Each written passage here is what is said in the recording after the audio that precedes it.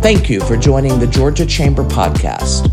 For 105 years, we have been the leading voice of business in the state of Georgia. Through these podcasts, we want to help you better understand the issues facing our state and how your business can grow and prosper. Thanks for joining us. To learn more, go to www.gachamber.com. Coming to you live from the new Chamber Studios. A little different look for us today, but we appreciate you being with us today and continuing to be part of our, not only our webinars, our roundtables, but our new podcast as well. Before we jump into today's topic, I want to give you a couple of updates. Our next roundtable is September 9th, and we'll have the CEOs of Georgia's 3 largest energy companies. We'll follow that on September 16th with a deep dive into resiliency in the retail market. We'll be talking to some of Georgia's largest retailers. Our DC fly-in is virtual this year. It's going to be September 21st through the 24th, and we're working with all of our congressional delegation on a great agenda for you. We'll actually convene virtually every day from 10:30 to noon. You can go to gachamber.com and register for that today. And then on September 31st, we'll reconvene our roundtables for another discussion on healthcare, a little more broadly than what we're doing today on rural healthcare. And I also want to go ahead and encourage you, because I know we've got a lot of people today joining us from rural Georgia. I hate to tell you, but our normal Rural Prosperity Summit will be virtual or hybrid right now. We're working through that, but it will be October 6th and 7th, and you can go and register for that today. Again, lots of great programming, and that event will focus on rural resiliency. So some of the issues that we're talking to Vicki and Kim about today, we'll revisit on a more broad level at our annual summit. I also want to encourage you to continue to go to gachamber.com/COVID-19. We've got the governor's latest executive order, as well as information that we've just posted yesterday about how companies can take advantage of the payroll tax deduction program that came out of the administration about a week and a half ago. Lots of issues around that, and you really need to understand it. So we've got great information there for you, and I encourage you to take a look at it. And as I said before, all of these roundtables, town halls, you can listen to them on Spotify or Apple Podcast with our new podcast, or on our YouTube channel. So that's how you can stay updated. So today we're really talking about this issue of the impact of COVID-19 and the recession on our rural hospitals. And we've got 2 great president CEOs. Vicki Lewis is with us. She's president CEO of the Coffee Regional Medical Center down in Douglas, and Kim Gilman, who's president CEO of Phoebe Worth Medical Center and the Southwest Georgia Regional Medical Center, which has been in the paper lately, and we'll give Kim an opportunity to talk about that. I think most of you that are listening to us today know that the Georgia Chamber have made it a priority. I've been saying for years that if our rural communities don't have quality health care, they're not going to have quality economic development. We're not going to have economic prosperity. These 2 things, health care and prosperity, go hand in hand. And we've had several years, we had a number of rural hospitals closed, and in the last literally 2 months, we've had 2 to 3 more announce their closures. And so I think what COVID's done is, with many industries out there, it's accelerated the concerns and issues that we were already dealing with. And so today we thought it would be great to get kind of a firsthand on the battleground front lines from 2 great CEOs in rural Georgia dealing with this. And I do want to thank Monty Veazey and our friends with his association, as well as with the Georgia Hospital Association, for being such great partners and working on these issues at the Capitol every day. So let's get started with kind of where we are today in the COVID world and the recession world. And Vicki, let's start with you and tell us what's happened and what's going on in Douglas, Georgia. Thanks for being with us. Thank you, Chris. I think you did a great job of teeing up the world as we know it in rural healthcare. We have been very fortunate and honored to be operating as an acute care hospital in Douglas, Georgia since 1953. We work every day to meet our mission and work every day to provide exceptional care close to home. Our challenges, as you pointed out, really are around, the health and wellness of our community and some of the challenges that we face with the disparity in healthcare, some of the chronic disease management, and certainly the poverty level. As you might expect, our payer mix is challenging. That is something that we work each day on. And I think the moreover is just to be sure that we are here into the future is what senior leadership team and our board work very hard on every day. So as you point out, it's easy for rural hospitals to close. It's hard for them to stay operational and open. So we try very hard every day to be sure that, you know, we're financially stable. We keep the number of days cash on hand we need, and that we're providing the services that our community so needs. We have been extremely busy during COVID. I was just sharing with Kim, today we have 28 COVID positive patients in our hospital. We are an 88-bed facility by license. We have consistently had over 90 patients. Today we have 100 patients in our hospital. And we have consistently been running 3 intensive care units when we are typically running 1. We typically have a 10-bed ICU unit, and for the past 2.5 months, we've been running 25 intensive care beds. And again, you can see with 28 COVID positive patients, that's just a necessity. We certainly work with partner hospitals, transfer patients when that's the best thing for them. But it has also been our very, very good fortune to work with very talented physicians. Our hospitalist group, our primary care physicians in town have really worked hard in making sure our patients get better and go home. Many of our patients, a high percentage of our patients have gone home, even after being on the ventilator for a number of days. Some of them have gone to long-term care facilities, but the vast majority have survived. And so that's what's been really important to us.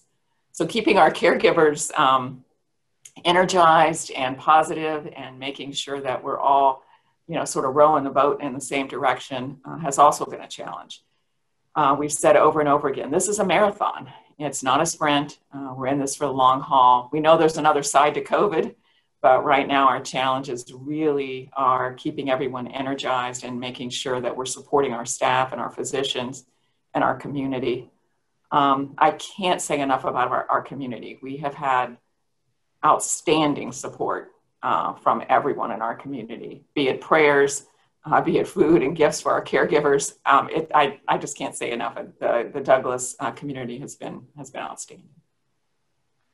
Vicki, one question before we go to Kim to kind of give us a similar update. The patients that you're seeing now, we're seeing some national trends that we're seeing some younger people more in the hospital now because they're back in school or back in college. And I know you've got a college there as well as a great school system. Younger adults, or is it still mainly seniors? We've certainly had some young patients. We've had patients specifically in their 30s and 40s some of whom have been quite ill. We've been very, very fortunate in that we have tested some children and adolescents who've tested positive, but very fortunately, those patients have been able to be treated at home or on an outpatient basis. Again, I give a big shout out to South Georgia State College and the Coffee County Schools, Morris Lease, Dr. Sellers. We have worked closely with them, and they have just got a great plan in place. Our schools are back in session. South Georgia State College is back in session, but they are following very good, solid COVID guidelines, and I think that's been a huge benefit to our community. We know that keeps the economy going, that keeps people energized about the future. So that too has been a real positive thing for us. That's great. Thanks, Vicki. Kim, let's turn our attention. You've got 2 facilities that you're managing, and quite frankly, you're in it's been one of the first hotspots that we had in the country and continues to flare up from time to time. So tell us a little bit about what's going on in Worth as well as, you know, the Southwest Georgia Regional Medical Center. Sure. Thanks, Chris. Like Chris said, I do have 2 critical access hospitals. With critical access, we're limited to 25 beds. One facility is located here in Sylvester that is actually owned by Phoebe Putney Health System. And then the other facility that I manage for the Phoebe Health System is in Cuthbert, Georgia. And the Hospital Authority of Randolph County has actually owned and has managed that facility, and Phoebe has assisted them since 1996. So we've been in with it for a long time with the Randolph County Hospital Authority. And mainly what I want to talk about is the Cuthbert facility, because it was hit the hardest by COVID, and also of the recent closure announcement that we made. Randolph County is, just for people that don't know, it's comprised of 2 incorporated cities, both Cuthbert and Shellman, Georgia. The county population is only 6,700 people, and it's projected to decline about 12% over the next coming years. The current poverty ratio is about 31%, and it has been named at one time the poorest county in Georgia, actually. And its poverty ratio is double of what the state ratio is. There's only 21% of the county residents are employed. So 1,442 employed out of the 6,700 that are in the county. So when you start talking about, you know, facilitating and operating and sustaining a hospital with a community that size is very hard. The hospital authority has owned the hospital since the 1940s. And one of the buildings that we're currently in was actually built in the 40s, and we're still in that building, and it houses the main support services and the emergency department. We actually operate the hospital, the rural health clinic, and the 80-bed nursing home that's attached to it. All that's considered one facility. And with the same with all other rural communities, the hospital is the largest employer next to the school system there in that community. The hospital authority, on average, employs about 200 employees, and the total cost of the wages last year and benefits totaled about $8.4 million in that community. What I thought was interesting when I was preparing for this was that of the 200 employees, 35% reside outside of the actual Randolph County, and they commute to Cuthbert to provide their services. The hospital authority has made some large investments in providing indigent and free care to its patients over the years. In 2019, we provided over $4.8 million in free care just in that one facility. And whether it's patients who qualified for free and discounted care, or the patients that failed to pay their bill or their account and was deemed uncollectible, but it was around $4.8 million. The community, like I said, the hospital is one of the largest employers for there, except for the school system. And the hospital authority intends to continue the operations of the clinic and the nursing home, even though they've announced that the hospital itself, meaning the emergency department and the inpatient, will be closing on October the 22nd. Some jobs will remain. We're actually going to, the companies we're talking to right now have taken over those operations. They're going to absorb some of the other, like dietary, for example. It's considered in the hospital, but it's going to be rolled over into the nursing home. There will be approximately 50 jobs that will be lost in that community, and but the others will be absorbed. Speaking of COVID-19 and how it has affected us at that facility, it's completely reshaped how how healthcare is delivered there. As we watch the cases rise across the nation, and even in our communities in Daugherty County, even because we saw that happening, we were spending countless hours trying to prepare, as other hospitals were, had teams working on new protocols, stocking up on PPE, the personal protective equipment. We knew it was coming and we were preparing, but the reality of the virus and its impact were far worse than what we ever anticipated.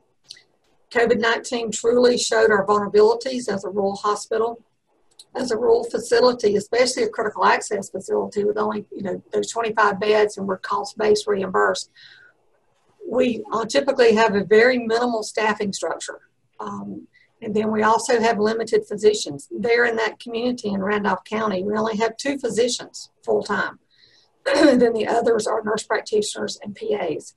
We have a very aging facility, like I just mentioned. Part of it was built in the 1940s, so it's not prepared, and the rest of it was built in the 70s, but it's not prepared to take on some of the challenges that COVID gave us. In one day, we went from not having any COVID cases to having over 70% of our nursing home residents test positive in one day. We made the decision to test all patients after we had 2 come up showing symptoms. Now, keep in mind, those 70% were not actually showing symptoms, but they actually tested positive. So we had to treat them as positive patients or residents there in the nursing home. Our staff, remember I told you we had 2 physicians, both of them within about 3 days were not with us anymore. One became ill and the other one had an unexpected emergency surgery that he had to be out for 8 weeks.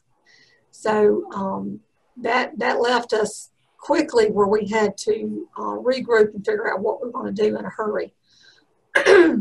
After the initial shock and reality quickly set in, the actions were taken to backfill with physicians from other facilities and to accept staff from neighboring hospitals in the state. The state has provided us staff there in our nursing home. We have 5 currently, and without them, I'm not real sure right now what we would do because we have lost lots of staff due to many reasons. COVID being some were just scared and just quit and went and started doing other type jobs. We had engineers and facility experts had to step in to create appropriate air balances in our nursing home. So we could install 40 bioshields, which helps create the negative pressure environment that's necessary to contain the airborne particles for when you have COVID positive patients. And due to the outdated HVAC units, the portable air chillers had to be brought in for us to even have enough air to circulate for those bioshields. So you can tell, I mean, COVID just flipped us upside down. The PPE supply and usage became a new, literally hour-to-hour discussion. We were trying to conserve what we had and then find out where we could get others supplies from, while ensuring that the staff had the clear understanding of how to utilize it and how to conserve it, because we've never been under those type of situations before. The extreme focus on staff, facility needs, and the negative pressure spaces and PPE still continue today. We discuss them literally every single day. We have command center meetings with the health system daily to determine where we're at. But honestly, without the strong healthcare relationships that we've had across Southwest Georgia and neighboring health systems, even outside of the Phoebe system, our operations would have crumbled there at that facility for certain. And here at Phoebe Worth as well, under the pressures of COVID. The neighboring health systems actually opened up their doors, accepted our patients and our residents, because with 70% of our nursing home patients being positive, we quickly had to take that other 30% and remove them from the positive patients. So that's when we actually shut down our inpatient floor there at that facility and moved our negative patients to the inpatient floor. So we had to get real creative in doing that. Like I said, we're still supported by state staff. The physicians are back at work. And to date, I'm happy to announce we've worked really hard, but we've had 2 unannounced CMS infection control surveys there in that 80-bed nursing home, both of which resulted in substantial compliance with no tags or action plans needed. And currently we have 0 COVID residents at that facility, and today is number 78 since we've actually had a positive resident there in that nursing home. So we're very, very excited about that. Prior to COVID, the hospital was in critical need of major upgrades and renovations. You heard me talk about HVAC units. We needed a roof. There's just all types of things that was needed there. We worked for months to try and secure over $10 million in funding for the facility improvements that were needed to just make sure that we could continue to provide safe, quality care. And the discussions of closing the hospital and continuing the clinic and nursing home had actually begun way before the pandemic ever hit. So the significant impact of COVID, like I mentioned, all the things that were going on, really stressed our operations and finances and simply pushed it past the point of no return, we felt like. The hospital authority made the difficult decision literally in May to close the hospital and for trying to keep open the rural health clinic have it be some type of convenient care, urgent care with extended hours, and then also maintain that 80-bed nursing home. And so on July the 24th, the announcement was made that they would close the hospital authority would, around October the 22nd. So that's the date that we're looking at. But the hospital authority will remain in place, and it's going to take steps, like I said, to make sure that the residents of Randolph County have continued access to quality care. It may look different, but they will have access to care. And that's kind of where we're at with that facility. Here at Phoebe Worth, it was completely different. It was almost, I mean, yes, it's two hospitals, they're both critical access, but they were nowhere even similar at the things that were going on at the two during the crisis. Here at Phoebe Worth, like I said, we have limited staffing. So when the crisis hit, we did hit 25 patients. But what happened is we normally staff for about 18 patients. So when we went up, we were unable to go up with our staffing due to we usually staff with what we call PRN staff as when needed. That's how we take care of our influx and our increase in census. Well, we're not able to do that because all of those PRN staff actually have full-time positions in other hospitals that were requiring them to come there and work. So our infection control practitioner, anybody that had nursing license behind their name, they became a bedside nurse during that time. The nurse director, the case manager, the swing bed coordinator, anybody that had a nursing license became a bedside nurse. And that's how we got through that. And we continue to do that today whenever our census goes up from time to time. But currently right now, we don't, in our Worth facility, we only have one positive patient. We do work closely with the facilities in Albany and across the state, actually, in getting patients where they need to be for the care they need. Thank you, Kim. I want to come back with a couple of questions. But Vicki, I'm going to go to you for a minute. Kim made several comments about the expenses of dealing with COVID, right? The air purification, the PPE, and all that. I'm curious, on average, rural hospitals have about less than 30 days cash on hand, and COVID obviously hit that. What did that look like financially for you, or what did you hear from your peers too about all these additional expenses, and what's that done to the bottom line? How does that affect you financially? That's a great question, Chris. We are about 25% over budget on our supplies this year, and a lot of that is PPE. A lot of it is medications as well, and blood products. As you know, we have been using protocols to care for COVID patients, and those have included high-powered antibiotics. They've included high-powered steroids, and remdesivir, and very expensive medications, in addition to convalescent plasma. So that, in addition to the PPE, put us way over budget. A hospital our size, we're not quite in the situation Kim's in. Kim, I give kudos to her. What you've gone through is absolutely unbelievable, and I know your leadership and Scott's as well have made a huge difference in your communities. Our challenges, I think, were really around just making sure that we could cover the expenses we needed. Like Kim said, we did have to incur some expenses to move things around, set up safe places for our patients to be, and make sure that we could continue to operate. Stimulus dollars helped us, for sure. I mean, we have been very, very carefully spending our stimulus dollars. We've been very carefully looking at our Medicare advanced payments. One of the things we'll be doing in the future is working with our legislators to try to make sure that this Medicare advanced payment loan structure has a forgiveness component. It's going to be difficult for us to have a subtraction out of our future Medicare payments from that advance. We've tried to plan for that. We actually have set those dollars aside, if you will, and taken a liability out on our financials to be sure that we can cover that. Again, I can't say enough about the stimulus dollars. That's helped. GEMA and FEMA. We are very, very grateful for the things that both GEMA and FEMA have done. We have consistently had about 30 agency nurses provided by GEMA in our facility. We could not have gotten through this without that. we have fabulous caregivers. I can't tell you, worked a lot of overtime hours. We too redeployed nurses who were working in case management and office settings out to clinical settings to try to make sure we had enough staff. But without GMA and FEMA and the state support, we really could not have gotten through this either. And I think probably the folks on the call understand when we get this emergency staffing through GMA, we don't pay those individuals. The state is picking up the salaries for those individuals. So that has been extraordinarily helpful to us.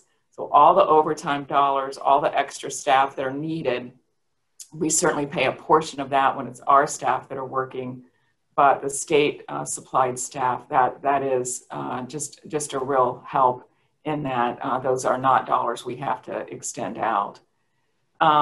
We're very worried about next year. I mean, one of the things Kim mentioned unemployment. We are looking at probably a pretty dramatic change in our payer mix next year. We know that the unemployment is going to affect the insured. We too run an uninsured clinic. We have a clinic here in Douglas, the Open Arms Clinic. It is specifically for people who don't have insurance. That's been affected by COVID. It's been very difficult. You can't do telemedicine with folks who are indigent, and they have to have an in-person visit. It's been very difficult to keep that indigent clinic open during this time. And so that we know that's going to be a challenge next year. Said another way, some of the pent-up demand created by chronic diseases of these folks who are not insured is going to affect systems like Kim's and like ours. We know that next year is going to be a year of fallout from some of this. We're not really looking to get things completely stood back up or get back to normal until about the middle of next year. We think that's a little bit of a hope and somewhat of a strategy, but we are planning for a marathon here and certainly looking at things that we can do to keep our community healthy. We hold a community huddle every Friday afternoon. That's a telephone call. We use our local chambers help there, our CEO roundtable locally, and just invite people in and talk about what we're doing and where we are. Have the superintendent of schools and the president of the college and local business leaders comment and ask questions. So we're all in this together. I know we can get to the other side, but we're nervous. We're nervous about not only cash, but just covering the expenses created by COVID. All right. Thank you, Vicki. And kudos, Vicki, to you too. The roundtable that you host, and I've been at it before, I think is really a model for other communities. And to know that you continue to do that through COVID, I think speaks to your leadership and the great community that you're in. So thank you for doing that.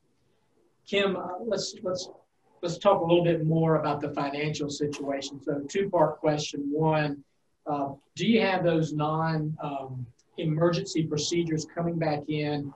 Is that helping your bottom line over there? And my second part of the question is, you said the issues in Cuthbert were there before COVID, right? Like many of our rural facilities, right? How fast did COVID expedite that closure? I mean, could that hospital stay open until 2023 or 24, or was it going, no matter what happened, was it going to be doomed this year?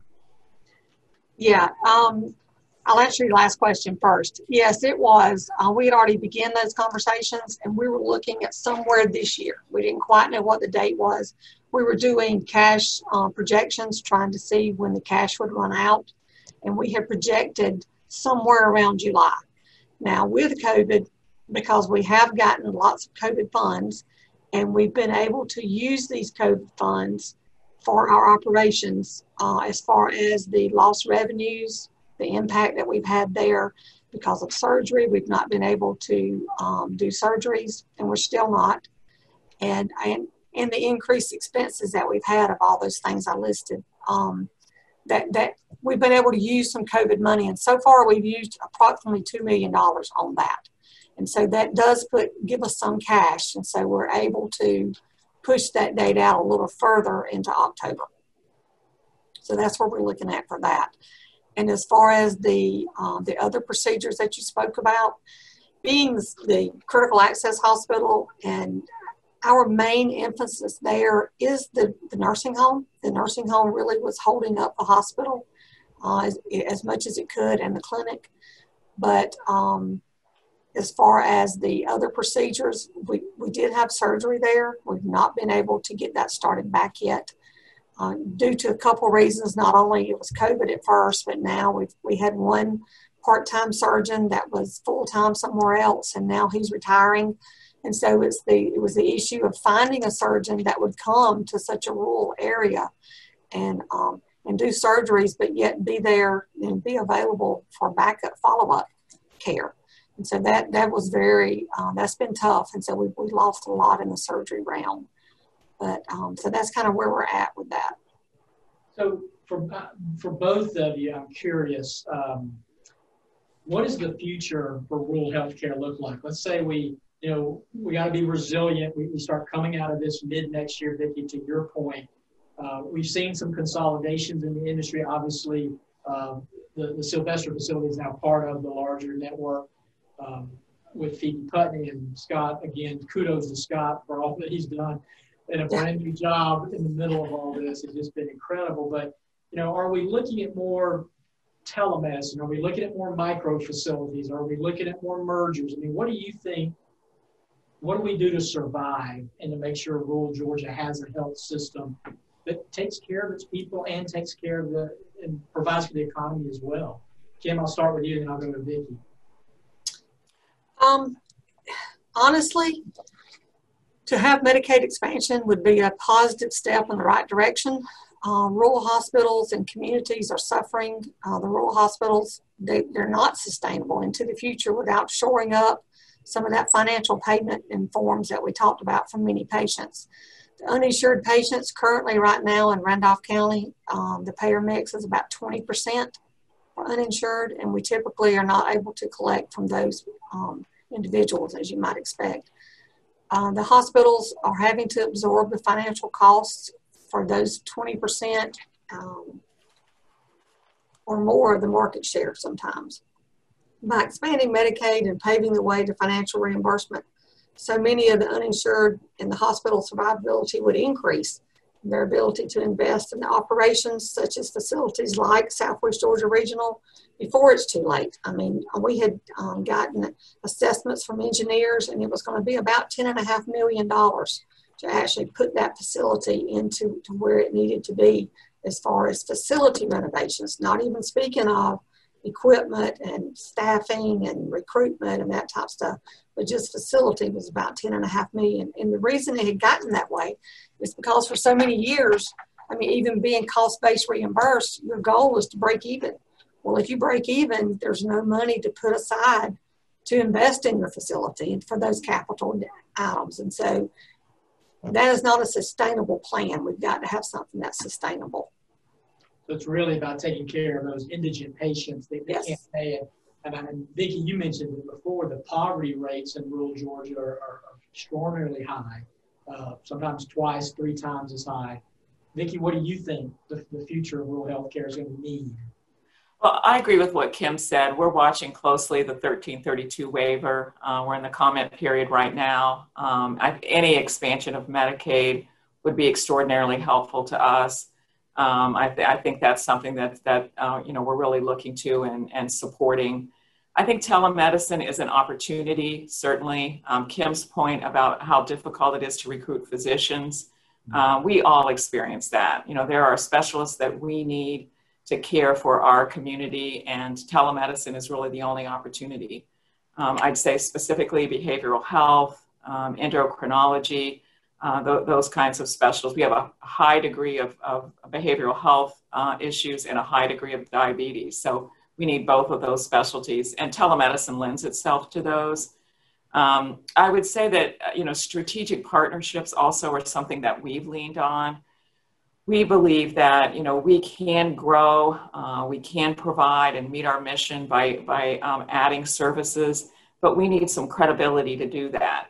It's very difficult for a community hospital to bring the outside in without a strategic partner. For us, that's been Emory. We've worked very, very hard with them. They have a lot of expertise there. It's not an asset sharing kind of situation, but we really look to them for some best practices, some quality platforms. And I think that's helped us recruit physicians as well. We're very fortunate, and I think you've heard me say this before, Chris, I think there's something in the water here. While we have a high degree of poverty, we also have a high number of young people who go to medical school and come back to this community. We have a bring it home strategy, and we're going to continue that. And we've got to be a great place to work. We've got to be a stable place to work. We too are a large employer. We take very seriously our responsibility to this community. So again, long way of saying strategies around growth, strategies around quality and credibility, but also looking at the payer mix, looking at that 1332 waiver, trying to make sure that we can get as many people as possible covered under Medicaid. Our unemployment rate is not quite as high as Kim's. We do have significant unemployment now, some of which was created by COVID. So getting folks up on some kind of insurance platform is what we work very hard on every day. And that has its challenges as well. I think we're all going to be looking on the subject of telemedicine for grants and support so that we can get the technology into the hands of our residents that are needed for telemedicine. It's easy to say that you or I can do a televisit on our phone, but it's very difficult for someone who is unemployed, doesn't have good cell phone service, to even think about a telemedicine visit. So we've got to provide that. We've got to figure out ways to make that happen for our community and get those devices into the hands of folks who really need care. They've got a chronic disease. We know that they need ongoing care and advice and medications. And so we've just got to be very, very careful about that. So last question for both of you. We had one of the leaders of the CDC on about a week and a half ago. And we asked him, what keeps you up at night? What are you worried about right now? There's a long list, but you probably both have a long list. But two of the things that stuck out to me, and since then I've read a lot about both. One is the mental health impact of this pandemic and the trauma and the recession that's going to multiply itself as we get into 2021. But the other one that he said was the flu season kind of layered on top. So I was so scared by what he said, I went and got my flu shot last weekend. So I'm curious, what keeps you two up at night? What are you most worried about for the foreseeable future? Kim, we'll go to you. Actually, I've thought about this a lot lately. Really, I would have to say it's the unknown. I mean, we came into this, we didn't know, we thought we were prepared.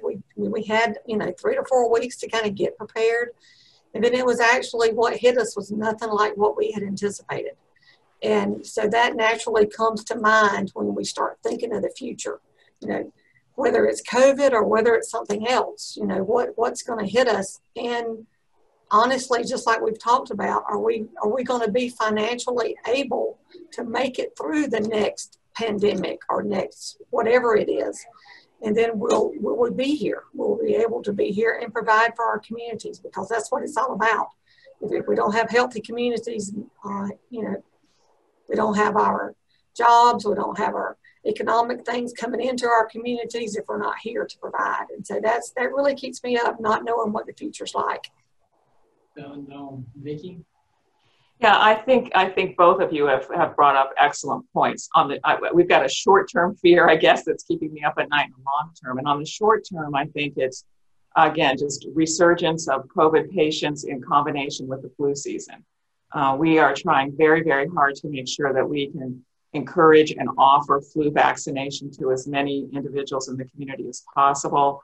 On the back end of that, when there's a COVID vaccine available, we want to be sure that, we're a solid site and we can provide that COVID vaccine for our community in a very robust way. We'll certainly partner with public health doing that. So it's just that combination of, seasonal flu and COVID and how long that's going to last. And then I think in the long term of, how much can we get back to normal? we were on a very good trajectory for growth. We were on a good trajectory in working with our community and partnering with businesses around some of the services we were offering. And we've had to, postpone that and set that aside. And I think just getting back to normal, if you will, or the normal after COVID, and when that's going to happen, we can go along for a while. We can get to the middle of next year, but there's going to have to be, a different plan if things go on much past the middle of next year. And I think as a large employer and as an important part of the infrastructure of our community, that's a big responsibility. So we think about that daily, supporting our staff. I think you hit on it too, Chris, when you talked about behavioral health. Oh my goodness, the difficulties that we've seen. I mean, just like Albany and Worth have had, we've had some families in our community who've been devastated by COVID, who've had more than one family member. And that has caused unemployment, that has caused lengthy absences from work, and has really impacted, I think, the resiliency and the mental health of those families. So those are services that we've got to provide. I just got a message from our city manager today saying that they got a CBDG grant around behavioral health. So we were all doing the woohoo on that. So we're hoping that's going to be part of the future strategy too. That's fantastic. It's interesting, ladies. My grandmother was a hospital administrator. So she ran the hospital in Osceola in Merwin County. And 30-something years ago, I was working at a hospital. I asked her, I said, what keeps you up at night? What are the things you worry about? One of them was financial. And so things haven't changed in 35 years. The other one that she mentioned, though, frequently was the one cranky old doctor that she couldn't stand. And we don't want to bring that up today. But listen, we do appreciate what you do in your communities. We want you to know the business community appreciates it in your region and the state. And we're here to help and support in anything that we can do. And I do think I want to give a shout out because both of you mentioned GEMA. And I do think, Homer Bryson just retired. He was a good, great friend. But Governor Kemp has led that team with Dr. Toomey to make sure that the resources are out there in Georgia where they need to be. And I think we're indebted to him and his leadership during this time. So thank you all for what you do. We appreciate everyone from joining us today. I want to remind you of those upcoming events. Go to gachamber.com/events, and you can register for these future roundtables, our upcoming fly-in, and get the latest information on our website. Kim, Vicki, thank you for being with us today. We'll continue to pray for you and your teams as we continue to pray for the state of Georgia. Thanks so much.